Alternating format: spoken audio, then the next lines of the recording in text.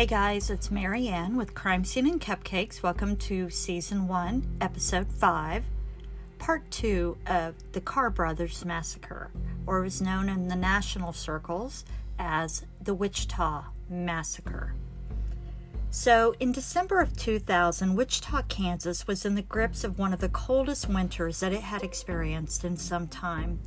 And while the blanket of snow that had provided such a sparkling backdrop to the twinkling Christmas lights and decorations, 9 days of terror was approaching from Dodge City in the form of two brothers, Reginald and Jonathan Carr. By the end of their visit, 5 people would be dead and a city gripped by fear, which was already reeling from a quadruple homicide the week before. Wichita, Kansas is known as the birthplace of Pizza Hut and White Castle, but it has also become synonymous with some of the most notorious killers, Dennis Rader and the Carr brothers, Reginald and Jonathan Carr. We're going to discuss Dennis Rader and his self-imposed nickname that he gave himself later on in another podcast, but for right now we're going to discuss the Carr brothers. Their lives have been so intertwined with one another that it's impossible to discuss one of the brothers without discussing the other.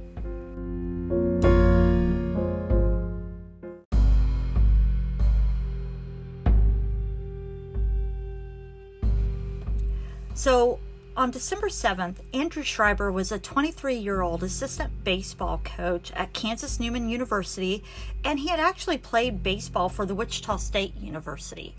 I didn't realize this until I was doing my research and had found out on another crime podcast that the Wichita podcast, which is a local podcast here as well, that he had actually played for Wichita State University. So I really recommend you guys, especially those of you local here in Wichita, to give the Wichita podcast a listen, because they are awesome when it comes to Wichita history. So this night, after he had played baseball, Andrew stops at the local Come and Go, which we no longer have those around here. He had needed some skull, and after picking up his can, he headed back to his car. So Andrew, also known as Andy, reached his car, and he suddenly had 2 men approach him and put a gun to his head. The men forced him into his car and then forced him to drive around to different ATMs to withdraw as much money from his accounts as they could until his card stopped working. They got $800 off of Andy. He said later, "I was just hoping that if I did what they said, they would let me live." At some point during this fateful drive, the brothers split up. One rides with Andy, with the other following. Now I am sure at that moment, Andrew becomes even more terrified. If they split up, what does that mean for him? The brothers make Andrew drive out to a dirt road near Keachai, which at that time is still pretty desolate. Then they begin pistol whipping Andrew, viciously beating him, and I'm sure Andrew is wondering if he will live to see the next day. So the next thing the brothers do is really kind of odd after they're beating the tar out of him. And it's really odd once you find out what they do with after the rest of their spree in Wichita. They raise their guns and shoot out his tires.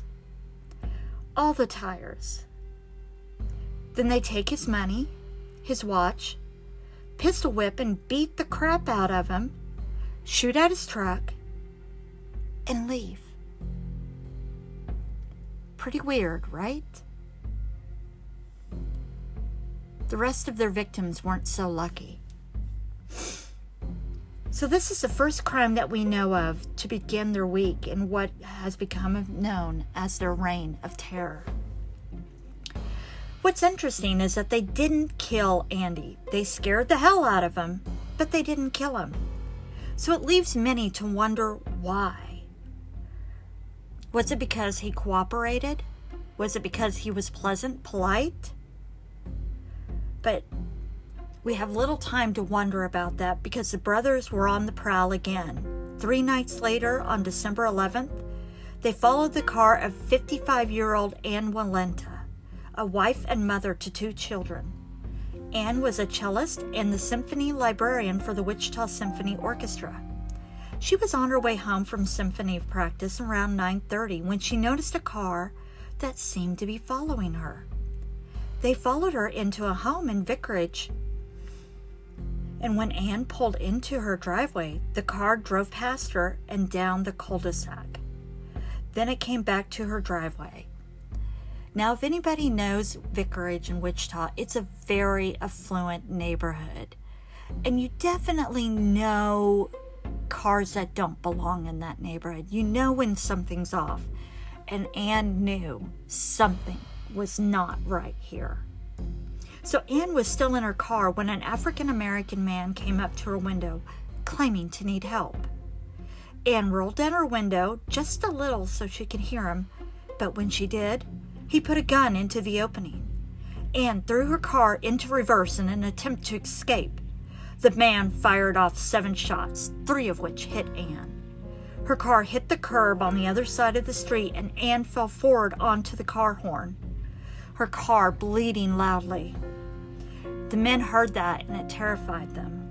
While the men escaped, Ann's neighbors were calling the police. Not only had they heard the gunshots, but someone's car horn was blaring. Ann Walenta was taken to the hospital, and luckily she was able to give her story to the police officers. 3 days later, a culmination of cruelty that happens in this period is why many call it. Ann Walenta was taken to the hospital and was able to give her story to the police officers. 3 days later, a culmination of cruelty that happens in this period is why many people call it a massacre. I think it's why in Wichita, we just call it the Carr Brother Killings, because there is no English word that we in Wichita have found that truly exemplifies the true heinous actions of what happens. In the following story, we have so many heroes: Andrew Schreiber, Ann Walenta, and our next one that we are just going to call HG. HG is a hero, a survivor, a true embodiment of how strong the human spirit can truly be when the will to survive comes to call. I know many in Wichita know HG's true identity. However, I will be respecting the code and will be calling her HG. HG has been through enough, and HG's story belongs to HG and HG only. For her to tell when and how she wishes to tell it. So in our telling, we will be using the story HG shared with the press and in court. But she will be called HG only in this telling. We are going to try not to go into gratuitous descriptions in this event. We are going to do our best to avoid going into gratuitous descriptions of the events. We are sharing this story because it is a part of Wichita's history. Because so many wonder why we think the death penalty is an appropriate measure in this case. We share this case to remember the victims. We also go share honestly. Earlier, we had also shared a lot of the brothers' history because nothing happens in a dome. Stephen King shout out, by the way. In the process of their development, that has brought us to the cold day in December. We understand that their childhood can factor into some of their choices. However, their choices are theirs and theirs alone. However, bottom line, there is plenty to show that the brothers were in control. They took that control and used it to abuse, molest, sodomize, and kill a group of people who were living their regular lives. People who had done nothing to another person. They took away one man's dreams of a Christmas proposal, another man's dream of following his faith and giving himself to God. They even killed and tortured a small dog for no other reason except for pure brutality. They pit a town against one another. Just a week after a previous quadruple homicide, Wichita was again hit by the Carr brothers, and when we should have been pulling together, our town was pulled apart. At the end of this podcast, we will discuss the Supreme Court's ruling, and hopefully this will be the final ruling, so we will begin to heal wounds and bring an end to a 22-year tragedy. So this brings us to a true survivor of this horrible story that we are. So this brings us to a true survivor of this horrible story that we will know as HG, a 25-year-old teacher who was the sole survivor who lived to share this story and to ensure the Carr brothers saw immediate justice.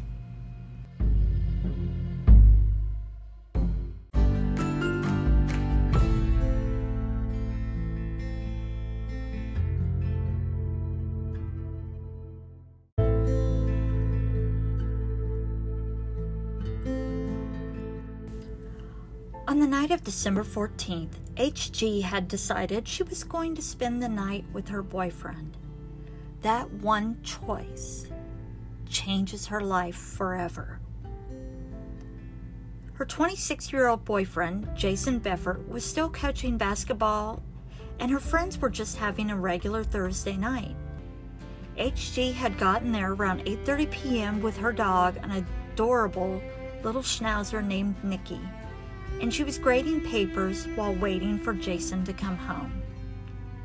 Jason and his college friends, 27-year-old Brad Hayeka and 29-year-old Aaron Sander, lived in this triplex together. All three men were doing great things with their lives. Jason was a bespectacled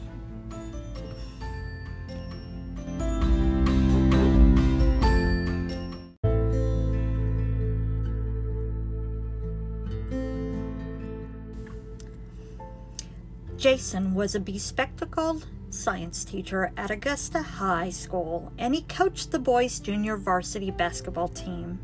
It was also said that he had a flamboyant streak and loved to wear these bright blue shoes he had.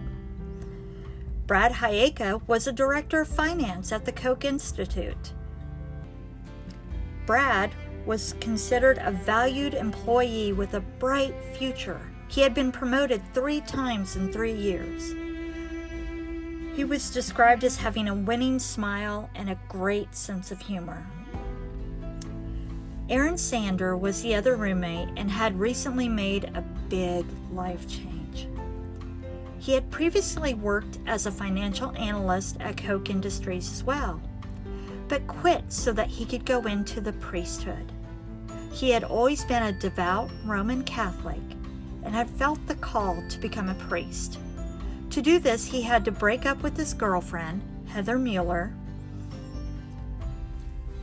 Heather was a dear friend to him, and she too was a devout Roman Catholic.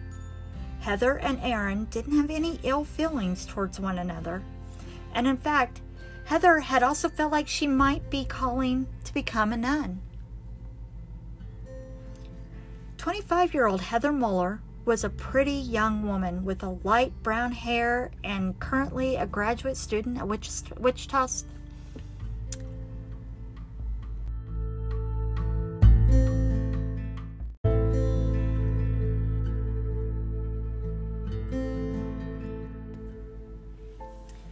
Aaron Sander was the other roommate and had recently made a big life change.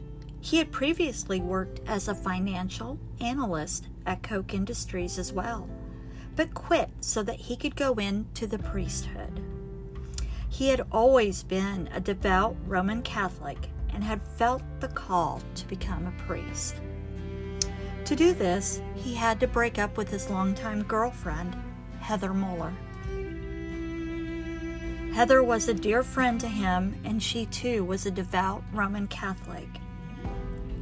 Heather and Aaron's breakup was amicable, and in fact, Heather felt like she too might also become a nun.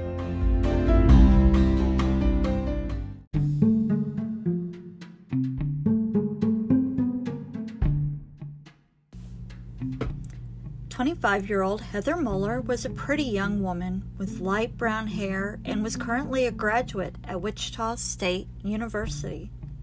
She was a preschool teacher and had worked at St. Thomas Aquinas Catholic School. She had joined the men and HG for the evening. HG had her own key and let herself in. Jason arrived home around 9:15 p.m., and not long after arriving home, he and HG went to bed. At this time, around 10 p.m., Jason checked all the lights and locks and headed to bed himself. Aaron was asleep on the couch in the living room, and Heather was asleep in the bedroom. Brad had also already headed to bed in his basement bedroom. The friends were settled in for the night when around 11 p.m. the porch light came on, and Holly and Jason heard a knock on the door. Then they heard voices and shouting. That's about the time Jason's bedroom door burst open. HG would later recall that a tall black male was standing in the doorway. Nikki had her teeth bared and was growling at the unknown intruders. The man demanded that they get the dog or they'd shoot her. The friends in the house didn't know that these men were the Carr brothers, and HG would refer to them as the tall one, Reginald, and the shorter one, Jonathan. HG would later tell the police that the tall one, Reginald, had on a black coat and black leather gloves, and the shorter one, Jonathan, had poofy hair that was styled in clumps and wearing a leather jacket and an orange and black FUBU sweater, jeans, and tan hiking boots. Jonathan ripped the covers off of Jason and Holly, and Reginald forced Aaron into the bedroom with a gun aimed at him. Aaron was thrown on the bed, and the Carrs demanded to know if anyone else was in the house. Out of sheer terror, the three friends told the Carrs about Heather and Brad in the other rooms. One of the brothers went and gathered them as well. Now that all five of them were in the same room, the Carrs demanded they all strip naked. The brothers asked them,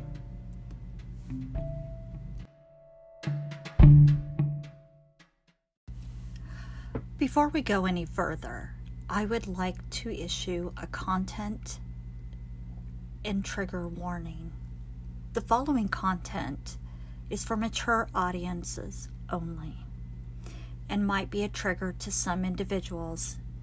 It involves sexual assault, sodomy, and murder and animal abuse.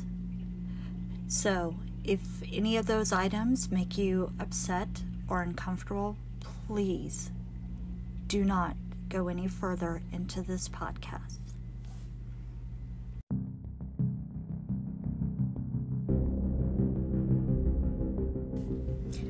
Now that all five of them were in the same room, the Carrs demanded that they strip naked.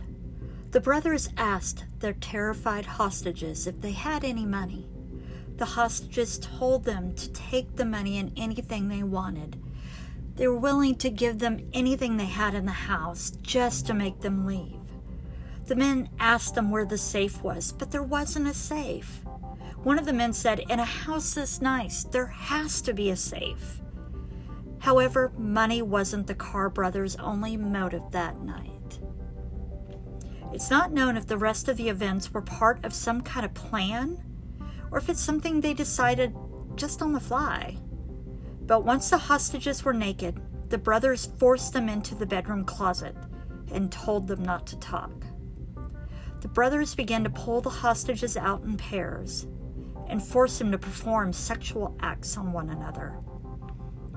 First was Heather and HG, who the Carrs directed to perform digital and oral acts on each other. Then Heather was returned to the closet, and Brad was brought out. The brothers ordered them to have sex with HG. But Brad couldn't get an erection. He tried to make it happen, but couldn't. The men got angry that Brad couldn't get an erection and took him back to the closet. Jason was brought out after the Cars got annoyed with Brad's inability to perform.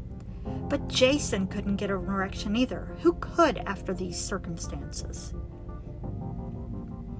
So he also tried to force himself inside HG so the men wouldn't hurt them. But when the brothers found out they were dating, they made him stop. They didn't want the legitimate couple to be together. Jason was taken back to the closet and Aaron was brought out and also forced to have intercourse with HG. However, Aaron stood strong with his religious convictions and told the men that he couldn't do it. They responded by hitting him in the back of the head with the butt of the pistol. HG was taken back to the closet and Heather was taken out. The hostages in the closet could hear what was going on just 12 feet away. They could hear that Aaron was once again being forced to have intercourse, but this time with Heather.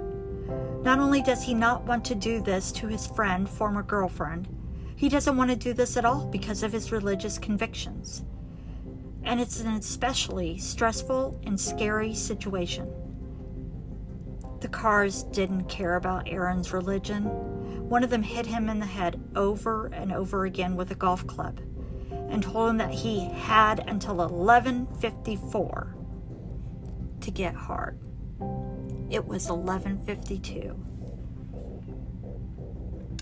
According to one source, no punishment was enforced when he didn't, but another said he was beaten with a golf club and then he was ushered back to the closet.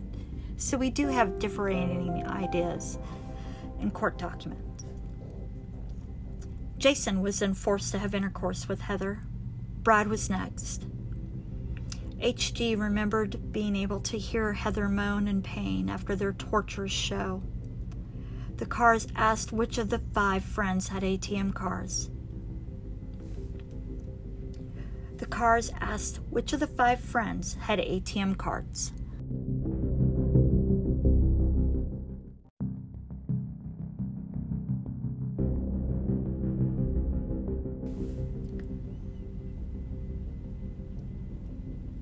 After their torturous show, the Cars asked which of the 5 friends had ATM cards. One brother was going to take them to the ATMs. However, because they were stressed, Heather, HG, and Brad couldn't find their keys. The Cars threatened to pop someone. The keys were found to Jason's truck. Then they were taken one by one to the pickup, and Reginald would force them to drive to an ATM.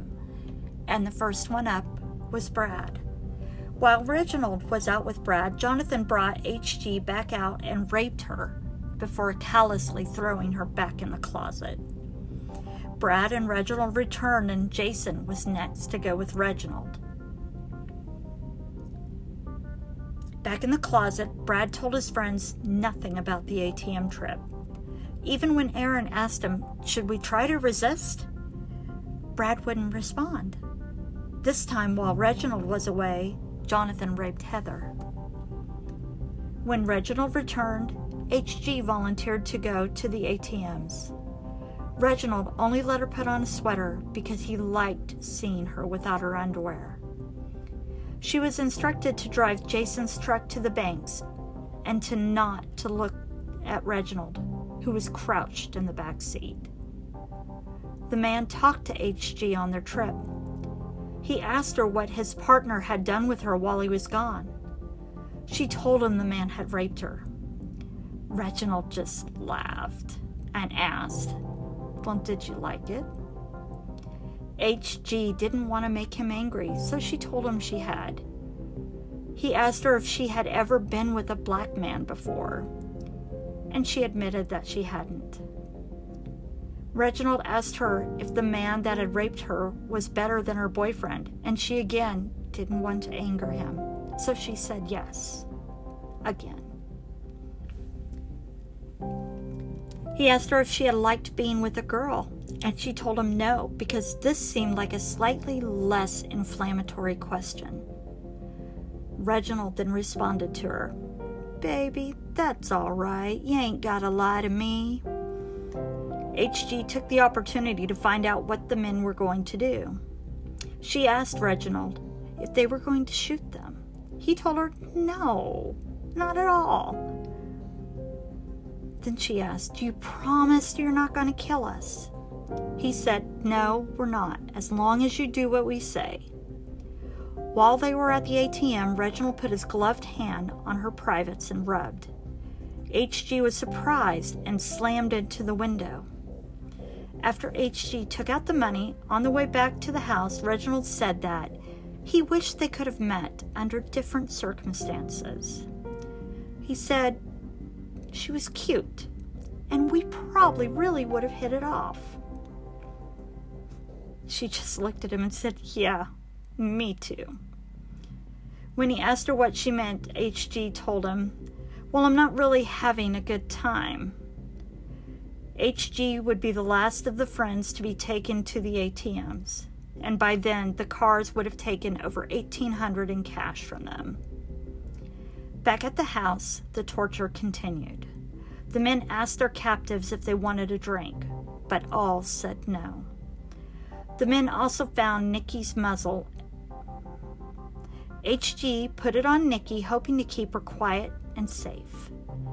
Reginald raped and sodomized H.G. Jonathan raped Heather again, and then H.G. again. It seemed like the night would never end for the victims. It would later be wondered why the 3 male hostages never tried to rise up and overtake their captor. There were times when Reginald was out and at least 2 of the men were there with Jonathan, and there were times that the women were being raped when all 3 could have gotten the jump on Reginald and Jonathan. However, it was noted that there was not a single solitary weapon in that house. None of the hostages were familiar with guns. H.G. would later testify that there was a time when she was on her hands and knees while one of the brothers was unzipping his pants and preparing to assault her again, that he laid the pistol on the floor only 2 feet away from H.G.'s hand. She said she thought about grabbing it, but then she realized that she had no idea how to use a gun. They all assumed that these men were there just for the money and valuables, and thought if they just did what these men said, they would be fine. The brothers destroyed the house looking for money. When they found the popcorn tin, they opened it and there was an engagement ring inside. Jason told H.G., "That's for you. I was going to ask you to marry me." Jason and H.G. had been dating for several years, and his friends and family had been teasing him about when he was going to propose. He decided he was going to do it. He bought her a ring about a week before this night and had planned to ask her the following Friday on December 22nd. He'd even bought a book on how to propose.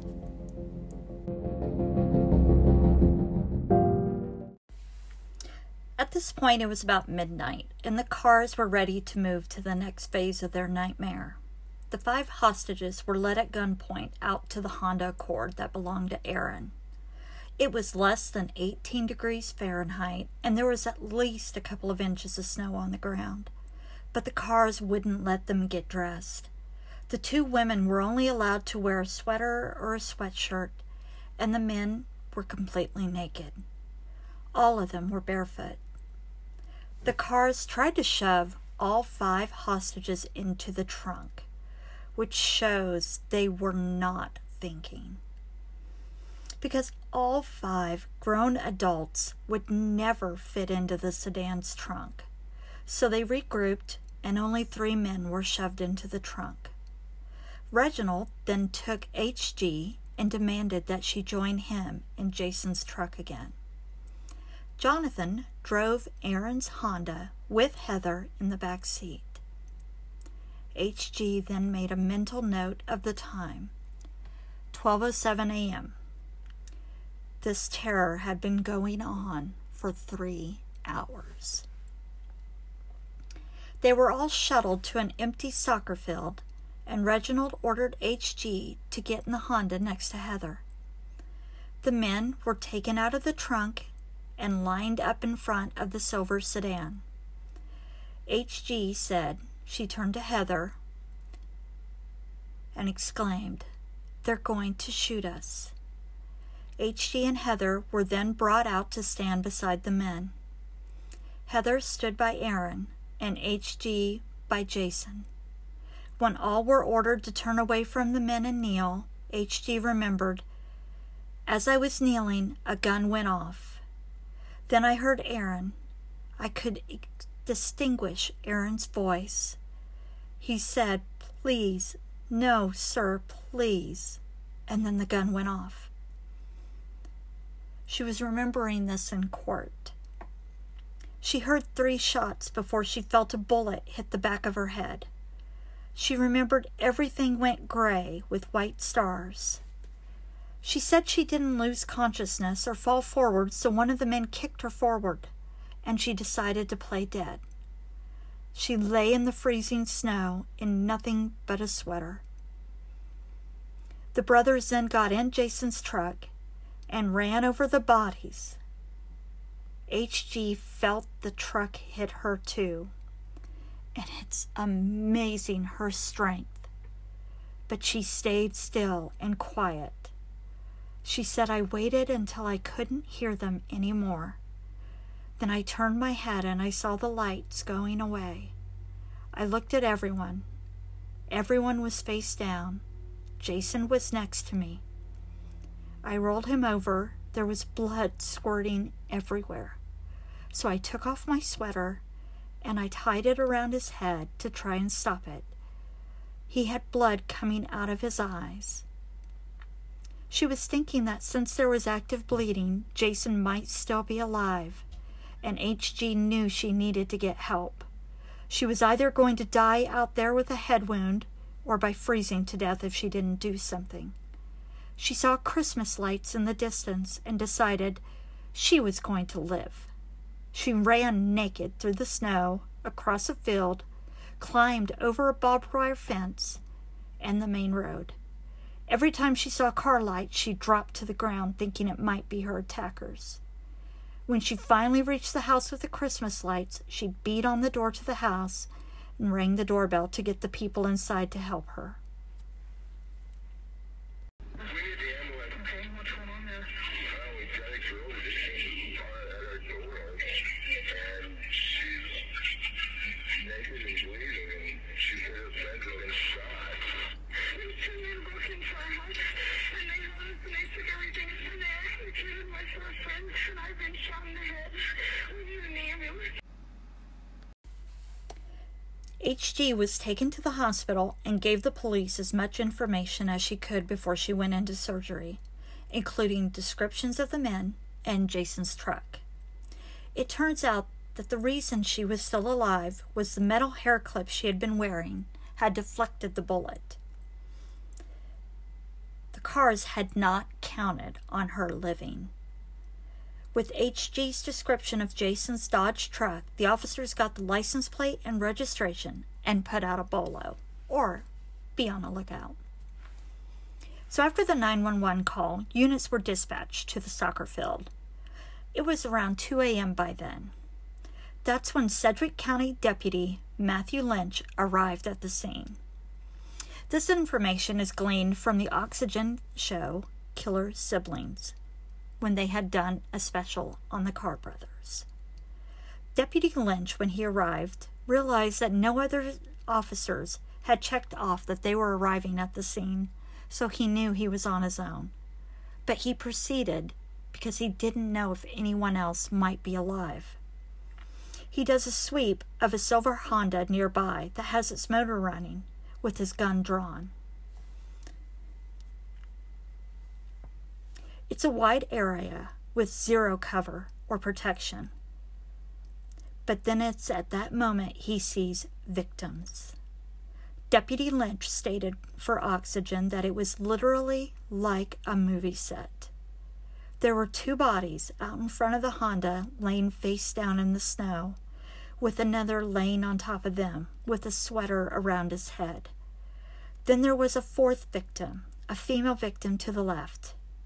Then he saw a gap with a blood spot in the snow, so he knew someone was missing. He then calls into dispatch that he's got 4 code reds.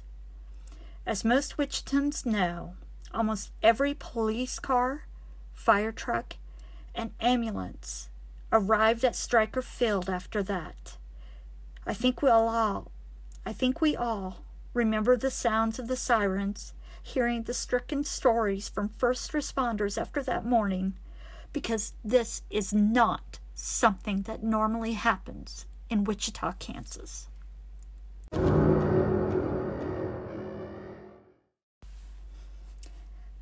Kevin Brasser was a crime scene investigator with the Wichita Police Department, one of those who worked tirelessly to collect shoe impressions, tire tracks, bullet casings, fingerprints, and hairs. All of those that needed to be processed and processed quickly. The officers were being encouraged to do this expeditiously because these men were out there. One of the detectives said it best when he said that killing the first person is hard, but everyone after that gets a lot easier. The police went back to the triplex and found out that the cars had returned as well and had cleaned the house out of as many valuables as they could.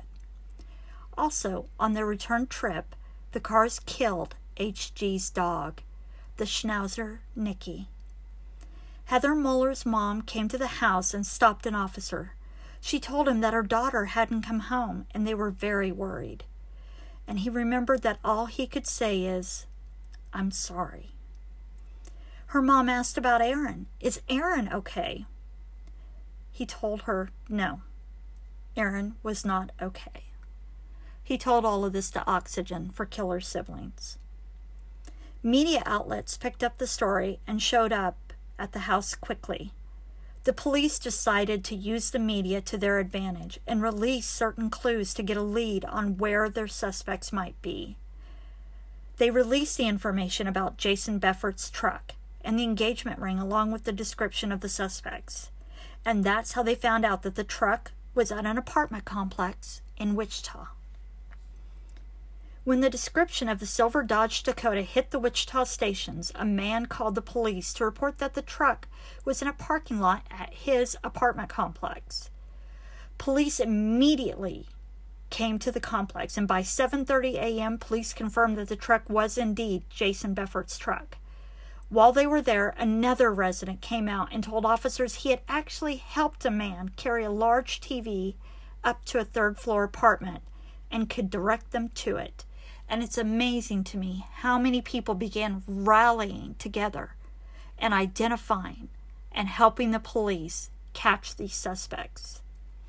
The police then rallied the troops. 86 officers and patrol cars had come to the complex. And there were a number of officers that stayed on the ground while another crew of officers silently crept up to the apartment. When they knocked on the apartment, a woman answered, but the door was still partially closed by a chain lock. The officers could see inside, enough to see that there was a lot of stuff around the apartment. So it looked almost like somebody had just moved in. Then they heard the sliding porch door open slowly, and the officers below were yelling that someone was trying to get out of the apartment. The officers in the hallway burst in and took the man to the ground. It was Reginald Carr, and all he had to say was, "Shit, I'm gonna need a lawyer." In the meantime, Jonathan was at a young woman's house he had met earlier. Her mother, she had never been comfortable around Jonathan and was concerned he might have a gun in his jacket. So she decided to pick up the jacket and feel around on it a little bit. While she was doing so, she found an engagement ring. And around that time, they also happened to be watching the news, where they saw the news program about the wanted men. And she asked, as she saw Reginald being arrested, "Hey, isn't that your brother?" So the young woman's mother excused herself and went across the street to a neighbor's, where she phoned the police, and Jonathan bolted when he heard the sirens. But either way, the police came to this girlfriend's house. Before the trial was supposed to start in September of 2001, there were some issues with why Reginald Carr had been out and about in the first place. Since the law was instituted while Reginald was out on parole for aggravated assault and drug charges, his parole term went from 2 years to 1, and then due to a paperwork error, his parole was sliced in half again, and Reginald Carr was released from supervised parole 6 months earlier than the 1-year mark. So a lot of people in Wichita were very upset, and rightfully so, that this felon had been out and about when he still should have been in jail. The prosecution was Chief Deputy District Attorney Kim Parker, who assisted Nola Folston. Then there was Reginald's team of Jay Green and Val Wachow. Jonathan's team was Mark Manna and Ron Evans, and Judge Clark had rejected a motion to move the trial out of Sedgwick County. So a lot of people say that because of all of the media and everything, that they believe that it was difficult to select jurors and it was difficult to get a fair case or a fair trial because of all the notoriety that this case had gotten in Wichita, Kansas. But, they had introduced so much information, and as I had said, I had read to you HG's testimony. That isn't things that is made up. That is not a story. That is HG's own testimony. So that testimony is what put these guys in jail. And it's actually way more involved. We've edited a lot of it. It's horrific. It's the terror that those people went through. It's just absolutely excruciating. It's mind-numbing. So, I cannot believe that they would have the nerve to say that the reason they got the death penalty and the reason they got the guilty verdicts they did is because of the media that was reflected on this case. So I just want to throw that out there. So a crime scene investigator also testified to the state of Nikki, the mini Schnauzer's body. So I just want to show just how heinous and in the mind of just how brutal these guys were. She explained that the dog had been beaten and stabbed with an ice pick. The Sedgwick County coroner, Mary Dudley, was called to testify to the injuries that had been inflicted on the 4 friends as well on December 14th and 15th. Dudley testified that Heather Mueller and Aaron Sander had contact wounds on their heads, meaning that the gun barrel was pressed up against their heads when the cars pulled the trigger. Jonathan's attorney asked Dudley on cross-examination if the distance between the shooter and the victim could show that there had only been one shooter. Dudley, probably confused at the fairly stupid question, said, "No, you can't tell if there's only one shooter from the distance of a shooter to a victim." Also, a forensic nurse who specializes in examining for sexual assault testified to the lacerations and bruising on Heather Muller's body that were consistent with rape. These victims had injuries on their heads, necks, legs, buttocks, toes, faces. I mean, their bodies were covered. That's how brutal it was. But then you think about the fact that they left, they killed these people out at the soccer field.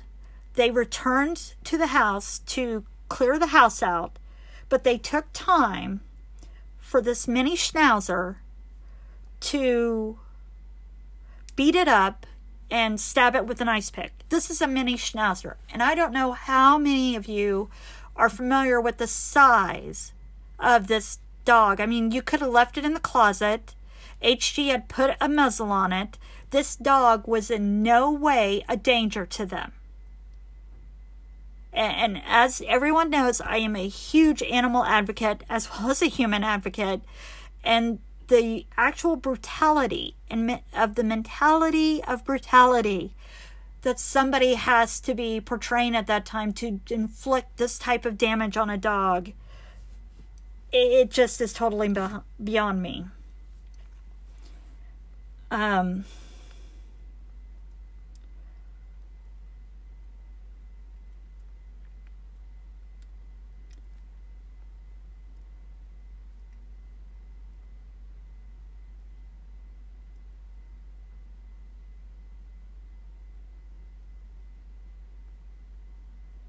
So,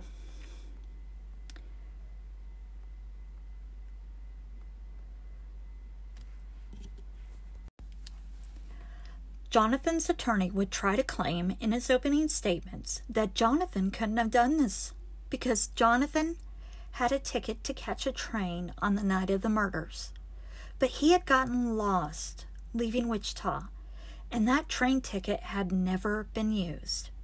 The attorney entered the unused Amtrak ticket into evidence and then rested his fucking case. That was it. An unused train ticket. It was said that Reginald wanted to take the stand and blame Jonathan. He wanted to testify that Jonathan had told him he'd been with another guy who was tripping and shooting people. So these brothers were essentially just trying to sell the other one down the river. The judge ruled it all as inadmissible hearsay. His lawyers also wanted to enter medical records that suggested Ann Walenta had actually died because of medical malpractice. Who put her in the hospital in the first place? This was also rejected. Then Reginald's attorneys replayed the police interview with HG with no explanation as to why. It can only be assumed that the reason they did this because they wanted to reiterate HG's description of Reginald was vague. However, all it really did was upset the jurors and HG. And I think that was truly their motivation all along. They just wanted to keep the jurors in a state of unrest and uneasiness. And that was their point.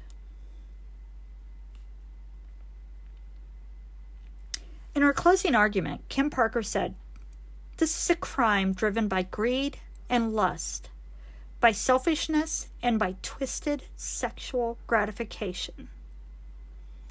Meanwhile, the defendant's attorneys, they just spent their time pointing their fingers at each other.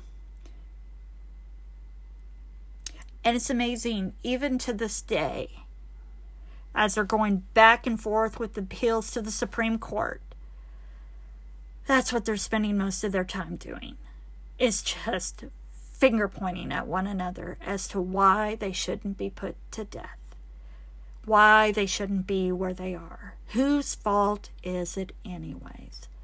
Rather than taking any responsibility onto themselves after all of this time, they're just finger pointing. On November 14th, 2002, the jury returned with their verdicts. While Jonathan was acquitted on all counts related to Andrew Schreiber's kidnapping and robbery, both men were convicted on all the other counts. They were each charged and convicted with first-degree capital murder of Ann Walenta, as well as 4 counts of capital murder of Jason, Heather, Aaron, and Brad, 1 count of attempted first-degree murder of HG, 5 counts of aggravated kidnapping, 9 counts aggravated robbery, 20 counts of rape and attempted rape, 3 counts of aggravated criminal sodomy, 1 count aggravated burglary, 1 count burglary, 1 count of theft, and 1 count of cruelty to animals. Reginald was also convicted of 3 counts of unlawful possession of a firearm. The Carrs didn't even react to the verdicts, but the families did. They hugged and they celebrated. The court went directly to the sentencing phase of the trial upon the verdict. During the impact statements, Andrew Schreiber said that there are constant reminders every day. I still live in Wichita, he said. He still drives past the places involved in this crime and the quadruple murder, and he knows it's irrational, but he suffers from survivor's guilt. HG also spoke to the men, saying, I speak on behalf of Brad, Aaron, Heather, Ann, Andy, Jason, and myself. One of my favorite 7-year-olds lost her uncle on the 15th. This year, when her mom asked her what she wanted for Christmas, she replied that she had wings, and if they were real, that she could fly to heaven and she could see her Uncle Jason and her papa. I wish life were that simple. I wish that I could put on a pair of wings and that I could go see Jason. But we all know that these are wishes, and they are wishes that we have to wish because of these 2 soulless monsters. Every day there is a memory or a scar that reminds me of that night. I wake up in sweats from my nightmares. I pace at night because of noises that I think are somebody breaking into my house. And every morning I carefully blow dry my hair to cover up the spot in which I can no longer grow hair. I look at my knees and see the scars from the carpet burns that I got from the rape, and in the back of my mind, I wonder when it will happen again. I had no choice in what Reginald and Jonathan Carr did that night, and I wasn't given a choice to save Brad or Aaron or Heather or Jason. I had a choice to lie there and die or to get up and live. I chose to live, and I will still choose to live. She also told the court that the sentence imposed on them will be a much kinder sentence than they imposed on me, my friends, and my family.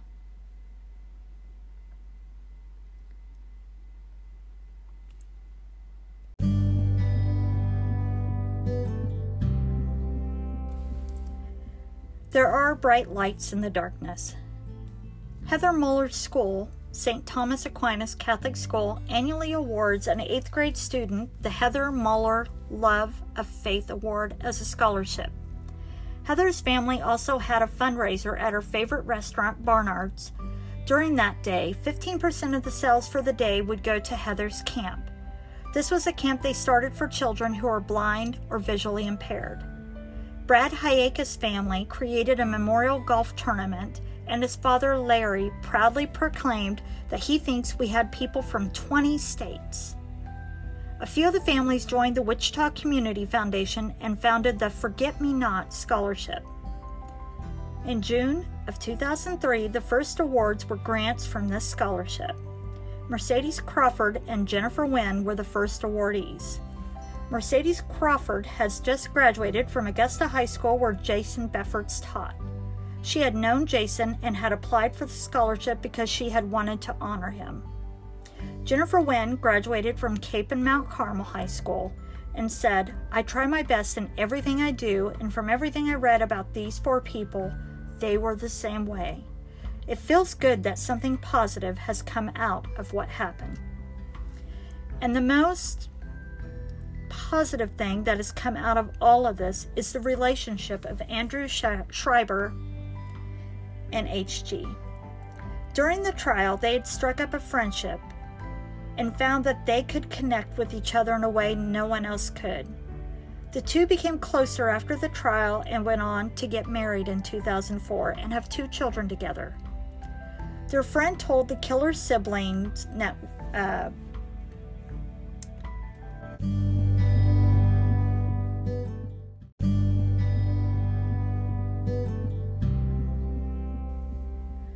on the Oxygen program, Killer's Siblings, a friend had told the program that Andy had even switched his career after all of this and became a police officer.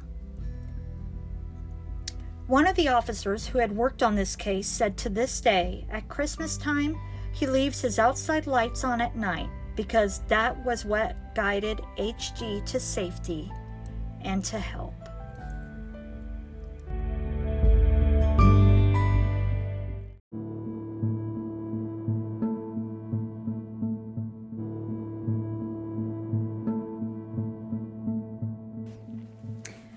Hey guys, Mary Ann with Crime Scene and Cupcakes, Dog Mom, Baker, True Crime Podcast Maker, and I know I've been missing in action for a couple of weeks, but we had a little bit of a server crash here, and one of my devices is now completely, let's say, wiped off the map.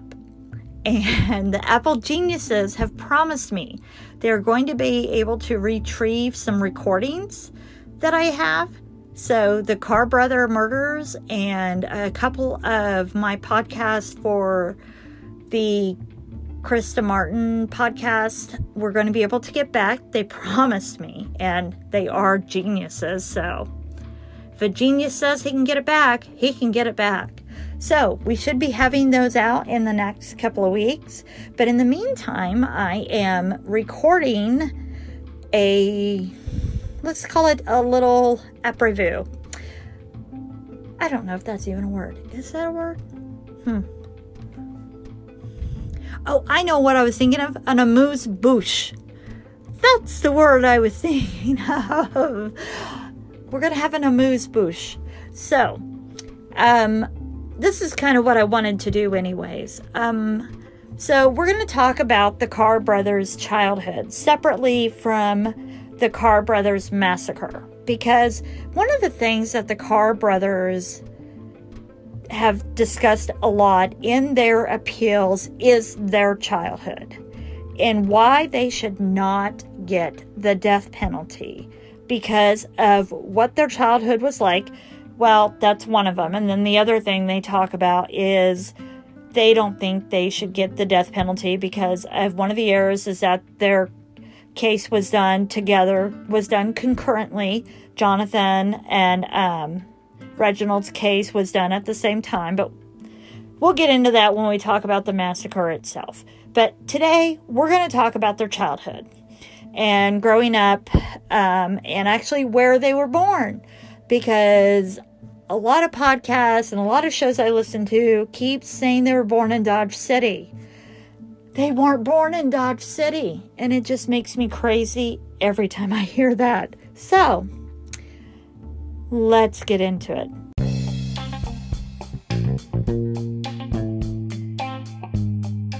Reginald Carr was born on November 14th, 1977 in Cleveland, Ohio. Not Dodge City. Cleveland, Ohio. To Reginald Carr Sr. Reginald Carr Sr. was 17 years old, and Janice Harding, Reginald's mom, Jr., who was 16 at the time.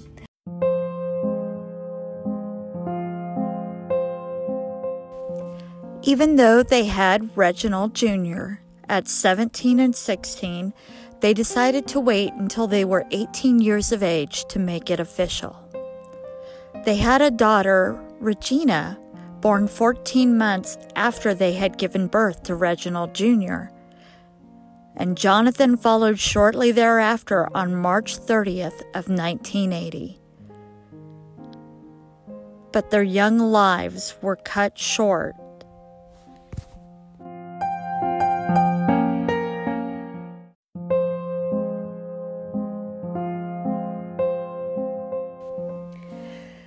Regina, however, was diagnosed with leukemia at 2 years of age. She only lived another year and died at the age of 3. Reginald was only 4 at the time that this happened, and a lot of people said at the trial that he was crushed by the loss of his sister. And this is where you go into the he said, she said type of thing, because at the trial, a lot of people say that a lot of his dysfunction stems from the fact that he lost his sister at such a young age, and that he didn't he became very dysfunctional at that age and didn't understand how to handle grief, and became very detached from people at that age because of losing his sister at such a young age. So a lot of people say that's what created Reginald to become so detached from people, was losing his sister at such a young age. Now remember, we do have his brother Jonathan, who, that's his sister as well. So we do have that in that situation. And that's one of the things that is brought up for the Carrs at their defense a lot of times, is we hear the story about their sister, which is horrible. Losing a sister at that young of an age, I cannot even imagine. That is a horrible, terrible thing to happen. But again, I don't think that discounts you going and killing 5 people. I do not think it discounts rape. I do not think it discounts burglary. I definitely don't think it discounts or gives you a pass on doing any of the things that you had done. And I think we have all seen stories from others who have gone through similar horrific situations and who have risen from those situations and have become very hardworking, amazing people. So, we're going to hold that right there. So then we go back to Reginald. So as Reginald is going through his childhood, we start to see very sexually inappropriate things with Reginald. Reginald's mom babysat a lot of kids in their home. And there was a lot of reports that Reginald was inappropriately fondling and touching the girls that Reginald's mother was babysitting. And of course, a lot of alarms start going on in my head. Where the heck are Child Protective Services? How is this happening? But again, you're dealing in these neighborhoods. And the mother, from what I understand, mom is moving around a lot. The parents are moving. Both the parents had alcohol and drug issues. And so they're moving to different schools. From what I understood, they went to 8 different schools in 8 years. So they're constantly going to different schools. Mom is babysitting kids. And so he's, at 6 years old, he is fondling and being inappropriate with kids. And so you have that situation.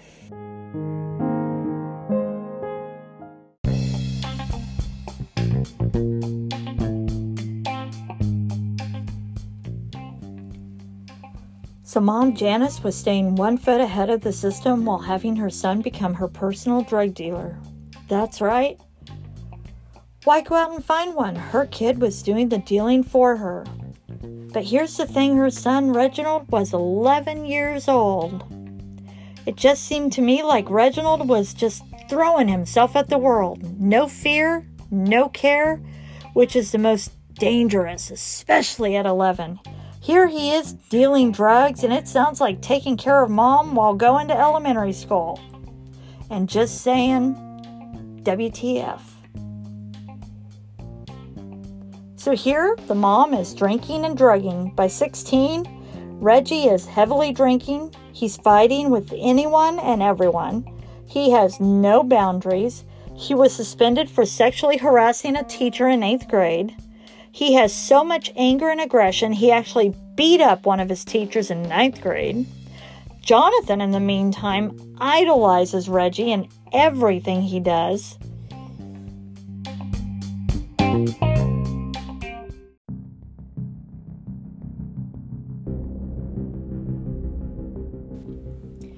In 1995, Reggie is sentenced to 13 months in prison for robbing a bookstore at the community college in Dodge City wearing a Michael Myers Halloween mask.